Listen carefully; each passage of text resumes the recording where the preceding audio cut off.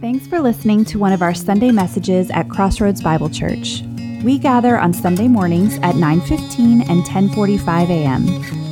To find out more about our church or to connect with any of our ministries, visit our website at crossroadsbible.org. We hope you enjoy the message and pray it encourages you as you follow Jesus. Amen. Grab a seat, everybody. How are we this morning?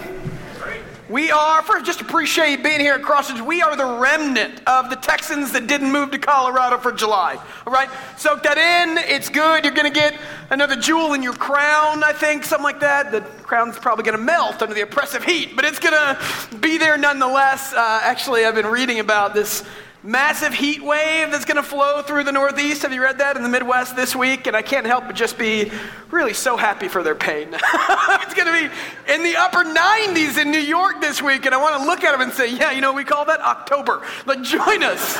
It's all right, everybody. Welcome to Crossroads. My name's Charlie. I'm the senior pastor here. Before we get into Proverbs, a little family business for you guys. If you look at your bulletin in the middle, I believe it is, there is an elder appointment.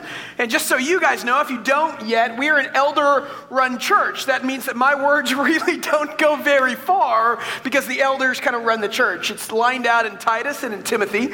And every once in a while, when people roll on and off our board, we nominate new people to join.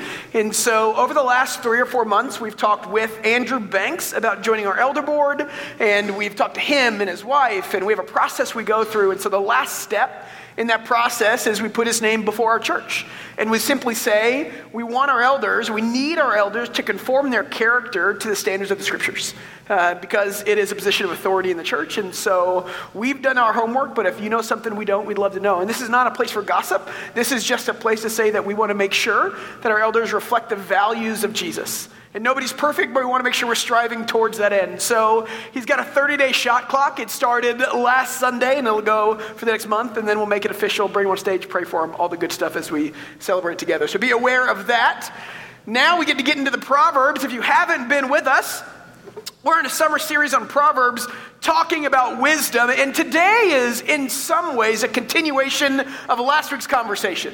Last week, Nick was up here and did a fantastic job talking about talking. We talked about wise words. And one thing that stuck out to me was that he said, on average, the average man uses per day 7,000 words per day. The average woman uses per day 20,000 words, right? My wife looked at me and said, "You are not a man." I said, "Thanks." It builds into my pride. I use a lot of words. And so today what we're talking about is kind of the flip side of the conversation on words. We're talking about how we receive them. Today's about listening. And number research shows us that really roughly, if listening is an active and an engaging process when people speak towards us, research suggests that about 10% of us are good listeners. 10%. We don't do it very well. And here's the hard part is you might not say a lot of words. You could say 7 words and be quiet, but just because you're quiet doesn't mean you're a good listener. Those are two very different things, and we confuse them. We think, I'm not speaking, I must be a phenomenal listener. That's not true. Because what happens in the scripture is really what Proverbs talk about is the value of listening. And so today, I want to talk about a couple things. I want to talk about kind of what wisdom is, why we listen in the first place. I want to talk about the word in the Old Testament and talk about what it meant as opposed to what we think it means today. I want to talk about what makes it difficult to listen in our current context and culture. And then finally, I want to talk about where it leads us if we're good listeners and if we create a space and a place in a church that listens well. Because the Proverbs are, we've talked about it, it's a book of a couple hundred years of cultural wisdom, all coming together. So we're going to jump around the book today because that's kind of what the book does, as they compiled their best thoughts over a couple hundred years on what wisdom is. And they said, you know why we know it's our best? Because the wisest man in the world wrote most of it in Solomon. So as we jump around the book today and talk about wisdom, we're going to hear what it has to say about the idea, the art of the wisdom in listening. Before we do that, we're going to start like we start every sermon at Crossroads. We're going to do a little praying together because we believe things happen when we come together and open the Word. We have 2 goals at Crossroads on Sunday morning. I'm going to say it every week, and you're going to get sick of it and me, and I just don't care. One, we want to come together, and we want to know God. We do that through opening His Scriptures. So you might have been in these Scriptures before. You might have heard them before, and that's okay. because we fundamentally believe God's bigger than us. And as we retell the stories and reread the scriptures and study them even more, we can't get to the end of a God who's bigger than us, because I need my God to be bigger than me if he's going to be worthy of worship. And so we open the scriptures and we study God because it tells us what his character's like. And as we study God, we experience the joy of the influence of God together. We call that worship, and it happens when we open our Bibles, it happens when we sing, it happens when we take communion in just a little bit. And as we come together and open the scripture as the community of God, we know one thing, that the Spirit says that the word is living and active, good God works through it, which means this morning, if you're a follower of Jesus, the Spirit of God lives inside of you, that as we read the scripture, he's going to grow you. And so this isn't a one-man show. This is something we engage in together, active listening and some teaching. And we're going to spend some time and just pray that God doesn't work in you, that your spirit is shaped this morning into the image of Jesus as we open the scripture together. So let's pray, and if you're comfortable, I'm going to ask you to pray silently to yourself a couple different times as we begin this morning. God, I'm thankful to gather here in Texas in July. I'm thankful that we get to come together as friends and family and followers of Jesus and just open your word. May we never get tired of that. May that always incite joy in our lives and encourage us. So where we're at this morning, I pray that we're encouraged, that we get to study about the character of a God who's worthy of our worship. Pray this morning, as we open the scriptures, Spirit, that you might shape our souls a bit. You might convict us where we need conviction, encourage us where we need encouragement. I'd ask that you take a couple seconds and just pray to yourself and ask the Holy Spirit to shape you this morning as we open the scriptures.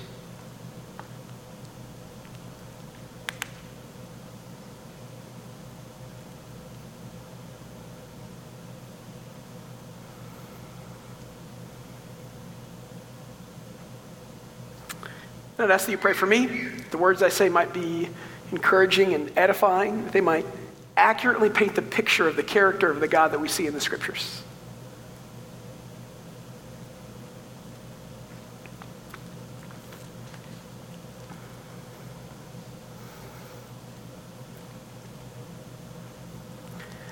All God's people said, amen. We're in it together. If you got a Bible, we're going to start in the first chapter of Proverbs and then bounce around from there. So you can open that if you want to. We'll have most of the scriptures on the screens for you. As we begin the conversation on listening, I think what we have to start out with is the idea that fundamentally listening is a value proposition.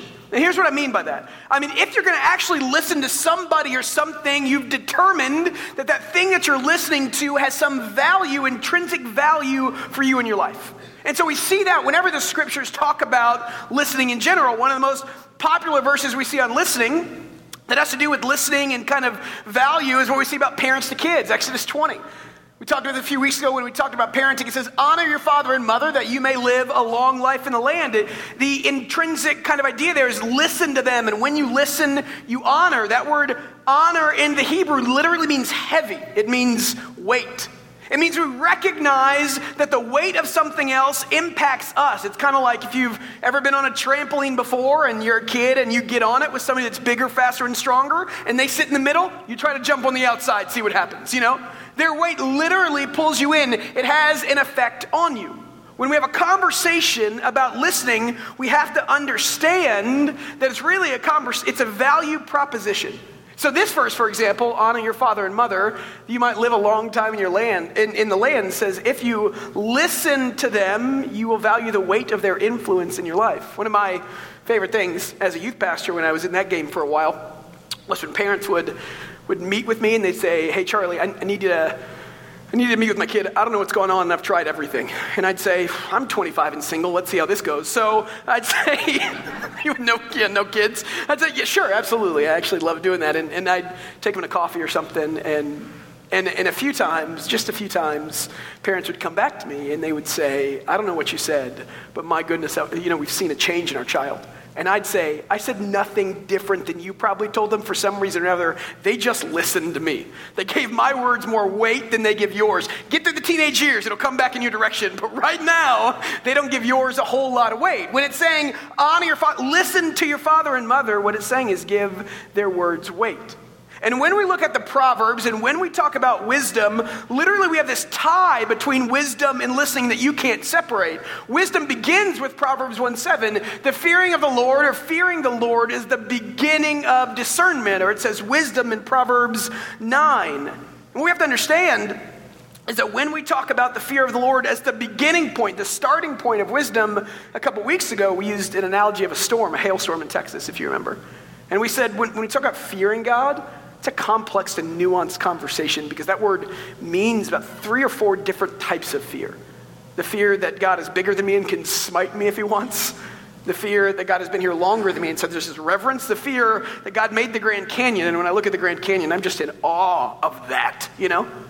So when you're in the middle of a hailstorm in Texas and there's all these sounds and it sounds like the earth is shaking itself as it's bouncing and pinging off things. It's like being under our portico out here, which all of Double Oak runs to during a hailstorm. And you can be mesmerized and terrified by the things going on outside of you, but you know that in the middle of this scary situation, you're incredibly safe. That's the fear of the Lord. One writer, Justin Taylor, says the fear of God, and so it's left of the storm when you have a safe place to watch it right in the middle of it. So if the fear of the Lord is the beginning of wisdom, here's what the verse says right after it says discernment. It says in verse 7 and verse 8, but fools have despised wisdom and moral instruction. Listen, my child, the instruction from your father, and do not forsake the teaching of your mother. So right after it says this is wisdom, knowing who God is and knowing that he's in control. Right after it says that's the beginning of wisdom, is ascribing weight to God that he's earned. It says listening is the next step. So literally, if the idea of fearing the Lord is the beginning of wisdom, the ability to listen is the building blocks for the wise life. We have to put them together. You can't separate one from the other. So when we talk about wisdom, it's really a conversation about knowing and fearing God. When we talk about listening, it's a conversation about letting his weight impact our world. I was meeting with a former student of mine, actually, last Sunday. He just graduated college, and he asked to get lunch, and just checking in, see how I was doing. And we got to talking about his sister, and we got to talking about his sister is dating a guy or engaged to a guy who just isn't a follower of Jesus. And we started talking through how to have conversations with people that don't believe in Jesus, you know? And we started talking about different kinds of arguments for, you know, whether you want to go to God's an uncaused cause or a moral argument. There's a bunch of different ones you can do. And as we started talking about it, I said, you know, and I've said this before, fundamentally, I think all religions try and answer 2 questions, all of them. Hinduism or JW or Mormonism or even atheism, I think they try and answer 2 questions. The first question that we need answers as people is purpose. We look around, we read history, we look to the future, and we ask the question, why am I here? There's got to be more to this than me, more to here than us. We have an intrinsic desire to have meaning and purpose that goes beyond my 50, 60, 70, 42, whatever it is, years on this world. I think the second question that all religions try and answer is they try and explain away injustice. Because we look around and we see that the world is broken. And not just in stuff that you've done that you deserve, but like when an earthquake kills people that people didn't do in the first place, when kids get hurt. We see injustice, and all religions trying to answer the question why that exists, because that's not okay with all of us, and it shouldn't be.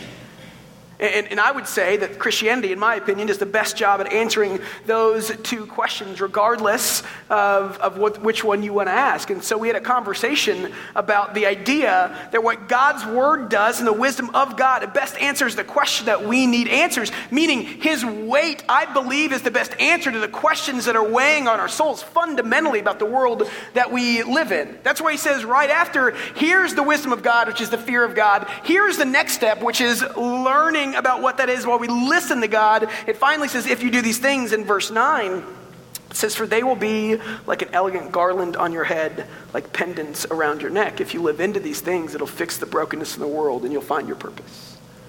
So it's this conversation about the weight of God versus the questions that we have. C.S. Lewis wrote a book called The Great Divorce, and in it he talked about kind of the scales of justice and the weight of God, and he said, all the loneliness, angers, hatreds, envies, and itchings that this world contains, if rolled into one single experience and put into the scale against the least moment of joy that is felt in heaven, would have no weight that could not be registered at all. What he's saying is that the fleeting moment of heaven will fully outweigh in that moment of joy the most pain that we had outside of heaven. Saying he's God's answer for injustice, that he's solving the problem now, and he's leading us towards the future where Jesus comes back. The weight of God is all around us. It fully explains the world I live in. And so what we have to understand is if we're going to listen, why we listen to God is because listening recognizes the weight of others in our world, and it starts with God answering the fundamental questions I have about why I'm here and why injustice exists. So if I believe God's answers, I allow his weight to impact my everyday. I'm going to stop down and listen. And the conversation about listening today and in the Proverbs doesn't just apply to you and God.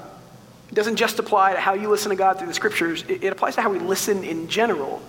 Because the Bible makes the case that listening is very, very important. That word pops up almost as much as the word wisdom in the book. Listen, listen, listen, hear, hear, hear. So what he's saying is that we not only need to value or allow the weight of God to influence our world, but literally the weight of others to influence our world. Listening is something we press into as followers of Jesus.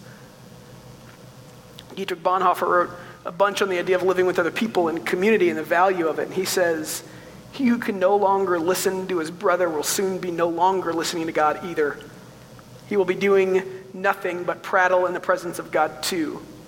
This is the beginning of the death of the spiritual life. So he suggests, and I think he's true, that if there's wisdom in listening, if we're made to listen, if listening is allowing the weight of others to impact the world that we live in or our everyday, then we need to see that just from God weighing in and those around us weighing in. Because it matters.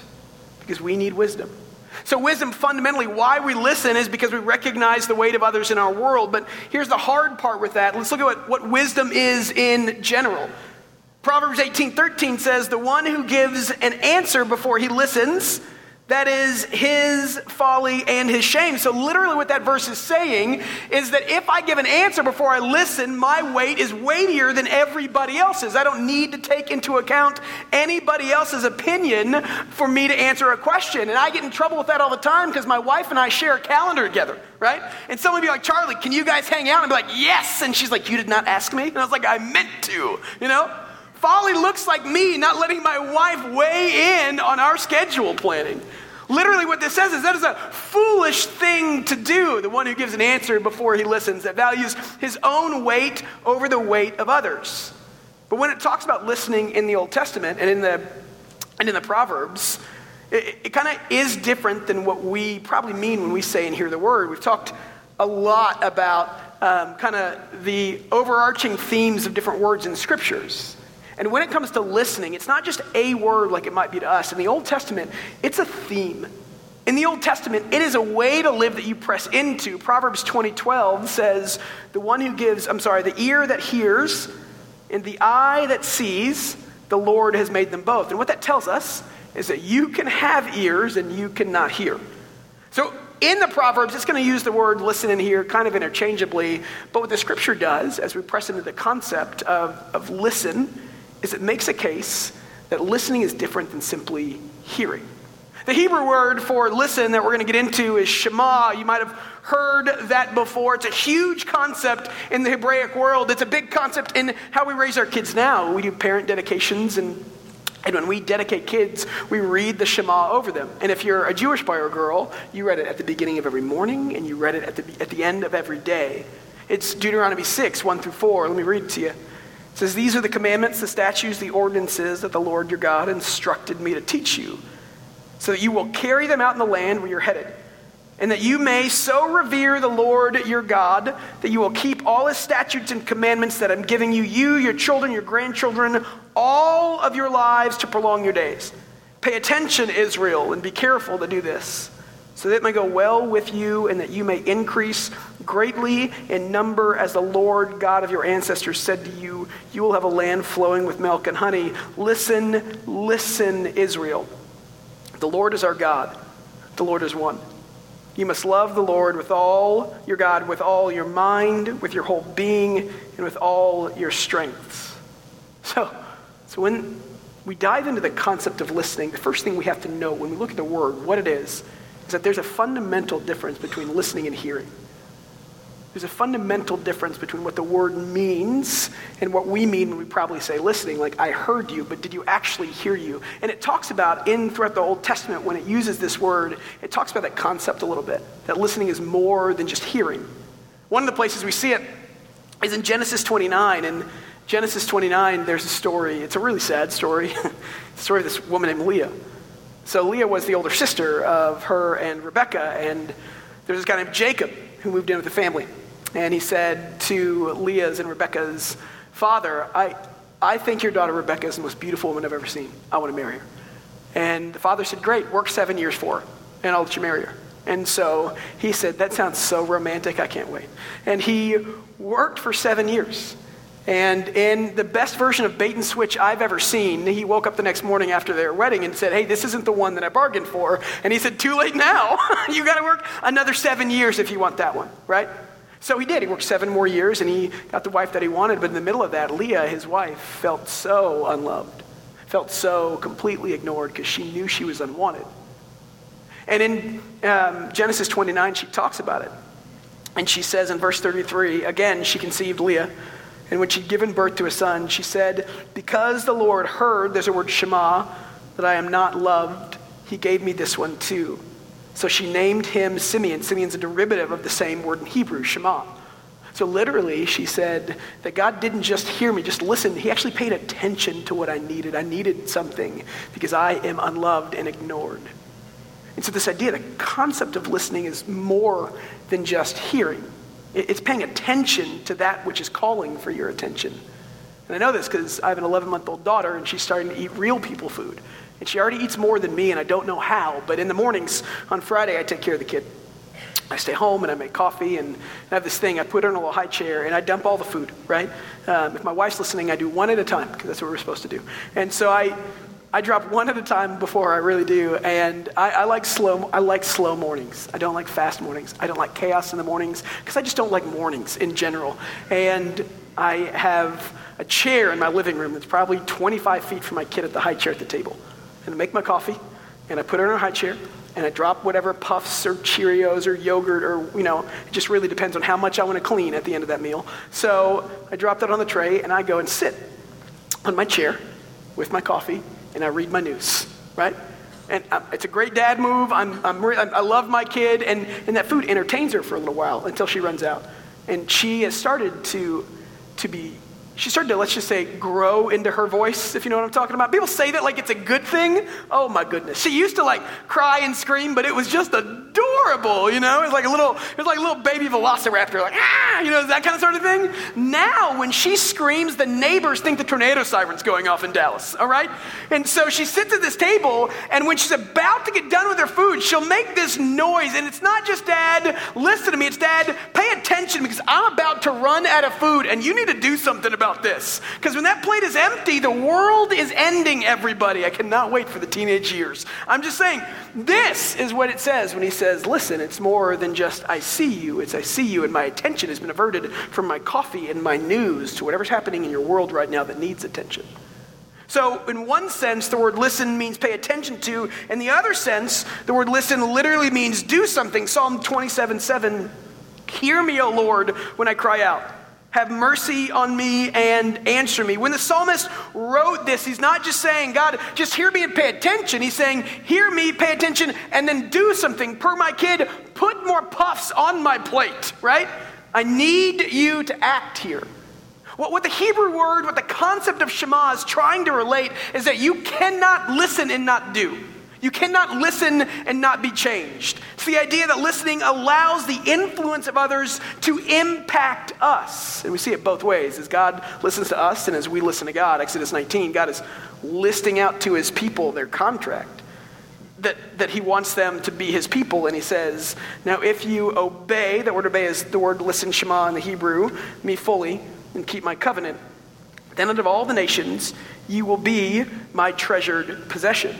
When they didn't listen or obey, he said in Psalm 115, they have ears but cannot hear, noses and cannot smell. So you couldn't listen until it impacted your life. Listening recognizes the weight of others in our world, and listening allows the influence of others to impact us every single time. And just as a small side note, I think sometimes we're not very good at listening in our culture. We're not good at listening to people that differ from belief systems and values than us. We write them off, and we don't think they have anything to add to our life. Here's the deal. I think you can absolutely listen and disagree at the same time. We need to capture that again, I have a friend of mine who's involved in a ministry, and I love this ministry goal. Their goal is literally just to make friends with Muslims. It's really cool. They just make friends with Muslims, and last week one of them had them over for dinner, them and their whole families, and look, they're going to talk to each other, and they're going to disagree about some things. They're going to disagree about faith, and they're going to disagree probably with how they raise their kids, and they're going to disagree about what the scriptures are and what the scriptures aren't. They're going to disagree, but here's the thing. If you listen to someone, even if you disagree with them, it motivates your heart towards them and allows you to have compassion where there wouldn't be compassion. If you truly listen to someone and allow their way to influence your world in a way that influences and impacts you, it's going to change how you treat them. It's the conversation we had a couple months ago about our goal is not to see people that don't follow Jesus as enemies. It's to see them as captives that need to be set free by what Jesus brings to the table. So when we listen to those we disagree with, what it's doing is it's still changing us in some beautiful ways. Still allowing us to have compassion for something we might not know. But two, and this is the other hard part sometimes about listening, it's hard for me to listen when I disagree with someone, even though I need it, because the Proverbs is saying I need it, not just a suggestion. It's saying, hey, wisdom also looks like listening to those people that you can't do anything about or help, and that's the hardest for me. That's the hardest. As a pastor, I will have some conversations every once in a while with people who are going through a lot of pain. And most of the time, there's nothing I can do. When family members get sick, when people die, when kids are not obeying their parents, I have a hard time stepping into the situation because I'm a fixer. I want to get in and fix it for you. I want you to experience joy. I don't want you to be in pain. I don't think God does either. So I think there's a part of me that really wants to fix it. It's really hard to listen if I can't fix your problem. But then I think about Jesus, I teach this summer. We're doing summer classes. And I'm leading the next 2 weeks. Last week, we had a class on sous videing. It's a food preparation method, and I'm teaching the food class again this next Wednesday. So if you're signed up for any of the classes, or if you want to switch from, say, the creeds class to cooking, come on. We're going to talk about braising, everybody. And why I bring that up is because I really do think that all things God gives us are graces from God. So I think that we talk about creeds and theology, and it's a reflection of God's goodness. And I think we eat good food, and it's a reflection of God's good graces towards us. I think sometimes about why God did the things that he did, because I think that shows his character. And one thing with food that just gets me, is why did God make food taste good? He didn't have to do that. He could have made all food taste like kale, and we just would have had it. There would be no obesity. We just would have rocked and rolled and been filled. But he didn't. He made food taste amazing, and he did that because he loves us. It's an overwhelming showing of his abundant grace for us. So when we talk about listening to people that maybe have problems we can't fix, I think about Jesus. Because when I think about if I was God, how I would fix, why did Jesus walk in this world for 33 years? He could have done it in 3, Why did he come and walk in our mess and in our brokenness, which, by the way, is an added layer because he created and knew what it should have been. He just walked in it and listened. Sometimes he healed and sometimes he didn't. He said, I will one day, but not right now. He sat there and he listened. It's something called the ministry of presence that Henry Nouwen talks about quite a bit. That maybe our job as the church is not to say we can fix your pain, we'll try, but to sit with you in the middle of your pain and brokenness and say that God loves you and I do too. There's a quote from Nouwen that I really like. He says this about listening. Listening is much more than allowing another to talk while waiting for a chance to respond. The beauty of listening is that those who are listened to start feeling accepted, start taking their words more seriously and discovering their own true selves. Listening is a form of spiritual hospitality by which you invite strangers to become friends. So listening isn't just something we're called to do because we recognize the weight of God in our world. Listening is a ministry that we have to other people who need to see that God is with them. And when we don't listen, we don't show them that side of Jesus. So it's not just a suggestion. It's how we show people the hope in Christ, but it's hard.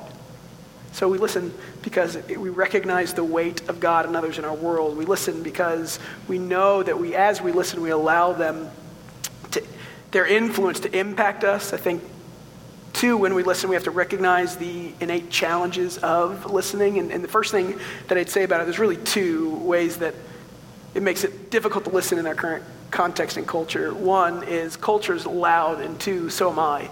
And by me, I don't mean my voice. I mean that one inside of you, you know? So culture is loud. Let's talk about that for just a second. I have all these stats that I can show you on literally how the world is getting louder. Like it's noisier than it was 2 decades ago. I can list through the stats that I have on household products that make noise that we didn't have, like vacuum cleaners and fireworks and things like that. That literally the ocean is louder now than it was 100 years ago. That the world is actually getting louder. But beyond that, it's getting louder just in sheer volume of stuff that we listen to. Nielsen put out a study and said the average American consumes media for 11 hours a day. At CBC, we are overachievers, so we're probably at 12 or 13, right? 11 hours a day, you're consuming media. 11 hours a day, you are listening to somebody talk to you and at you. There is I was talking to a buddy last night about our mutual affinity for Tom Cruise, because Top Gun 2 trailer dropped, and I'm excited, everybody. So we were talking about Tom Cruise, and there's a movie he's in, and I forget which one it was, but it's one set in the future, and there's a scene that stuck out to me. As he's walking through this mall, he's got a retinal scanner in his eye, and all these ads that are coming at him aren't just posters on the side of the wall, they're targeted ads to like him and his needs, you know? Like last night you cooked steak, how would you like to cook this tonight? That kind of sort of thing, called him out by name. And what I mean by that is I don't know how far we are away from that. Hello, Alexa, she's listening. I don't know how far away we are from that. I do know this, though, that seemingly the loudness that I get from my culture is more and more targeted to my needs, and that's scary. It makes it harder not to listen because it knows me, you know? So when we talk about the loudness of culture, we have to talk about the idea that it's really hard to hear the wisdom of God through the quantity of stuff out there. There was an article a few years back, and it was called "Is Google Making Us Stupid?" And this guy wrote this book about how we consume media, and he said, "My mind now expects to take in information the way the net distributes it, in a swiftly moving stream of particles. Once I was a scuba diver in the sea of words, now I zip along the surface like a guy on a jet ski." That was an apt description of how we live our life on and off social media. And why I think that matters is because culture is getting less and less in love with the story of Jesus. There's a study put out by Gallup that said that the percentage of American adults who say they have no religious preference doubled from 8% in 2000 to 19% in 2018. Simply put, the story of Jesus that informs us about what wisdom is not becoming the narrative of the culture we live in, and the culture we live in is loud. It's what causes us to not listen. The loudness of the culture we live in. It reminds me of a story in the Old Testament where Elijah just helped deliver some of his people, and then he God says, "Go to this mountain," and so he goes. And in the middle of him trying to hear the voice of God, there's a quote from 1 Kings 19:13. After the fire, there's a soft whisper. So God sent, there's a fire, there's a flood, and there was an earthquake, and it said after all of those big, loud bangs, there was a soft whisper. And when Elijah heard it, he covered his face with his robe and went out and stood at the entrance of the cave, because his informing there that was the voice of God. Sometimes the voice of God is hard to hear through all the stuff going on in our world. And sometimes we need to recognize if you want to listen, you have to lean in to the softness of the scripture.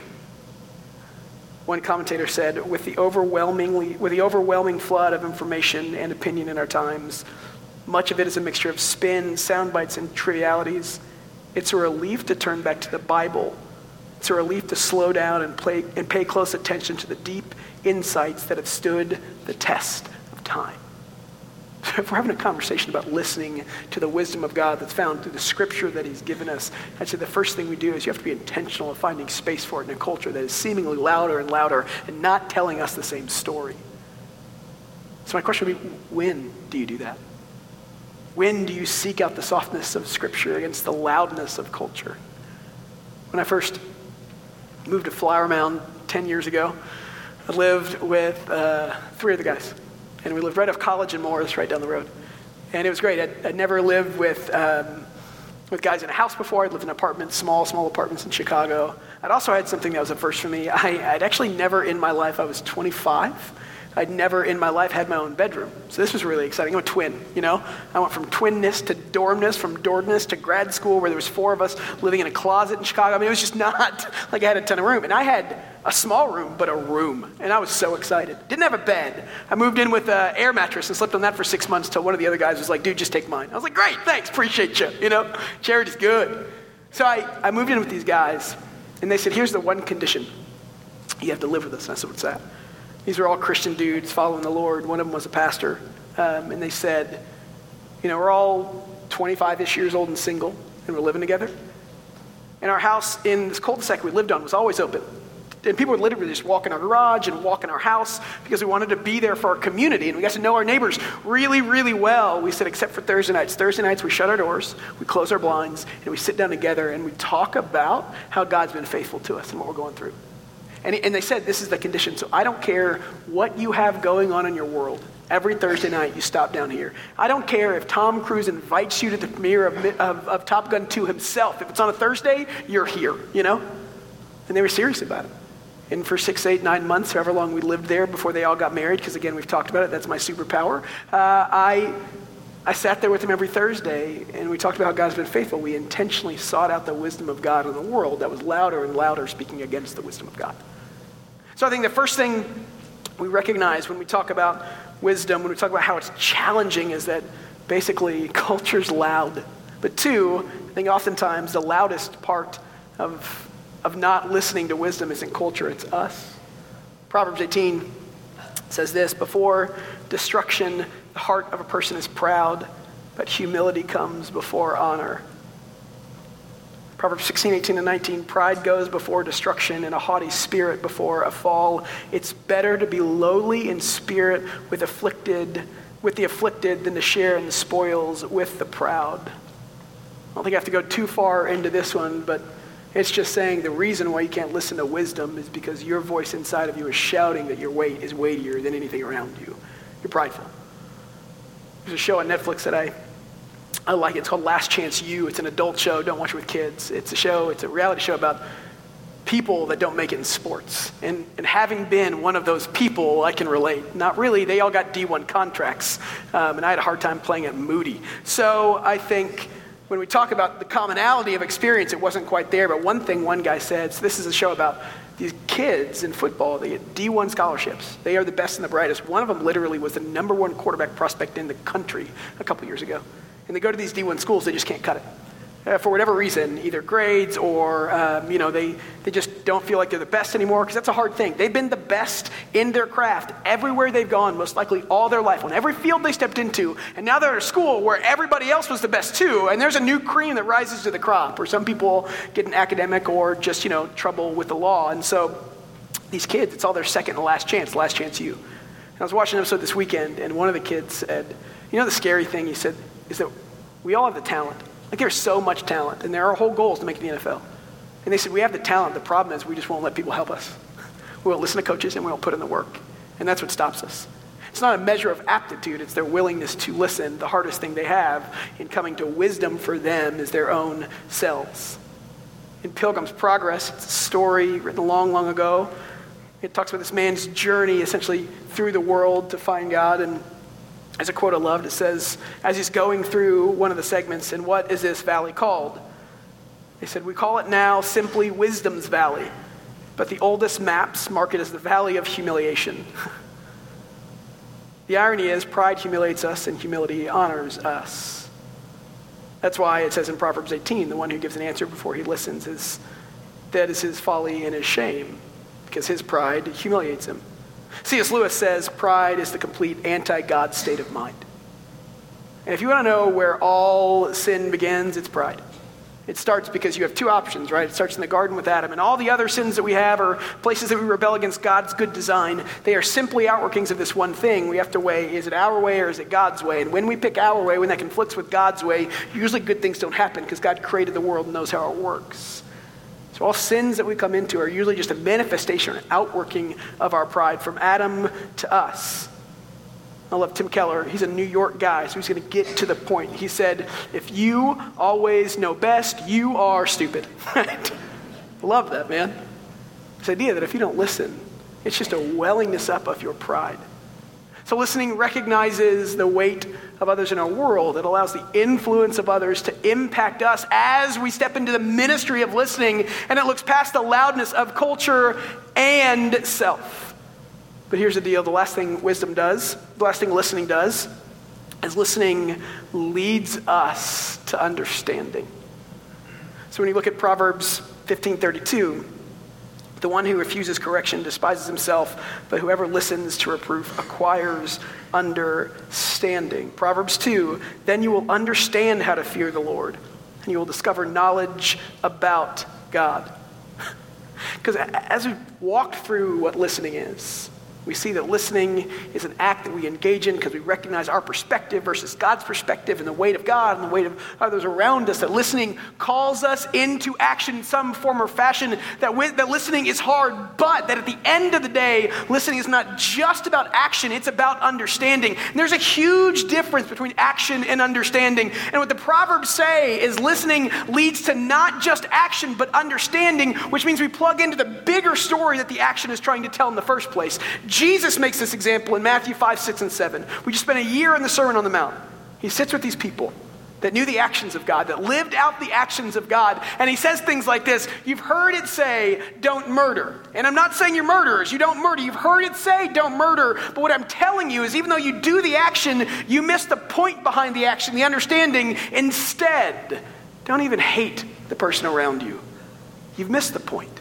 He said, you've heard it said in marriage, don't commit adultery. And while you get that one right, you miss the point of that saying, which is understanding that marriage design is that you faithfully live in and for your spouse, not lusting after other people. So even though you don't commit an affair, you're not fulfilling the understanding of why that law was there in the first place. I got the privilege of doing a wedding last weekend of a kid I've known for a long time, and we sat and we talked about the idea that their marriage tells a story of something bigger than just them. It tells a story of how God faithfully pursues us. So tell that story. Don't just check the boxes in marriage. If I didn't cheat today, yay, I served my wife today, good.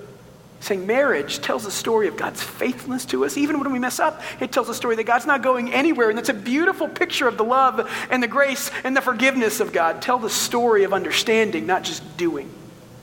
So I met with that kid. We talked about his sister's significant other. And after we talked about a lot of different ways to convince this guy that God is good, which I think are good conversations to have, I said, fundamentally, man, in my years of ministry and in my reading and in conversations I've had with people, I believe that we can give people all the facts in the world to follow Jesus, but I think the best way to show people that Jesus is worth following is showing people the beauty of Jesus, not the duty of following Jesus. So what we say there is that I'm not going to ask you to follow the check boxes of God. That's just listening without understanding. I'm going to ask you to step into the beauty of living life the way that Christ says it and show people that, because there's a huge difference. And we see it like with every life stage, for example. My wife and I dated for 5 years before we got married. We waited 5 years before we had a kid. And let me tell you something, we know we should have gotten married. We know that's something you're supposed to do as you grow up and move out of college. That's a box we need to check. But you know what really sold us on both those things? Watching our friends step into marriage and tell the story of Jesus, seeing the beauty of what marriage could be. You know what really made us want to have a kid? Watching our friends become parents, seeing the beauty and joy of what parenting does. What Proverbs is saying is when you listen, you understand the weight of others, you allow it to impact and influence you, you overcome the challenges, but ultimately you listen because when we listen and we act, we tell the story of the beauty of Jesus. And you can't do that if you're not going to listen to God in the first place and others around you. Dietrich Bonhoeffer says it like this: we should listen with the ears of God that we may speak the word of God. And so what we do today is talk about the value of listening because it tells a story of the beauty of Jesus.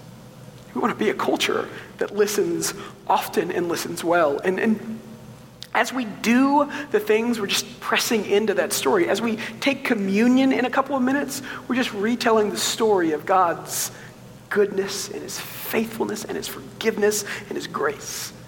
And we're saying we are going to understand why we listen in the first place, understand the bigger picture. So as we take communion now, listen to the story of God that we're stepping into. Listen to the story of God that's all about love and forgiveness and grace. And may we be a people that don't just do the things, but as we recognize God's weight in our world, as we allow his weight to impact and influence our lives, as we overcome the loudness of today, might we allow others to understand and see why we follow Jesus too. If you haven't taken communion with us before, we're going to go into a time of it right after I pray, and you can go whenever you want to go. You can go right away. You can wait a little while and just take some time to think and pray. You can line up and you grab the bread and you dip it in the grape juice. And as we do that, might we listen to what God's trying to tell us as we take communion. So let me pray for us. God, I'm so thankful. I'm so thankful that you called us to be a people that listen, because it forces us out of our prideful inclinations. It forces us to press into your ways. It forces us to remember perspective. As we take communion, I pray that as we do the action of the bread and the cup, that we're reminded that we need to listen to the story of Jesus, to those around us as they tell that story as well. We're so thankful for what he did and who he is. We have the opportunity to come on days like today and stop and listen to the things that matter. And we pray these things in the name of Jesus. Amen.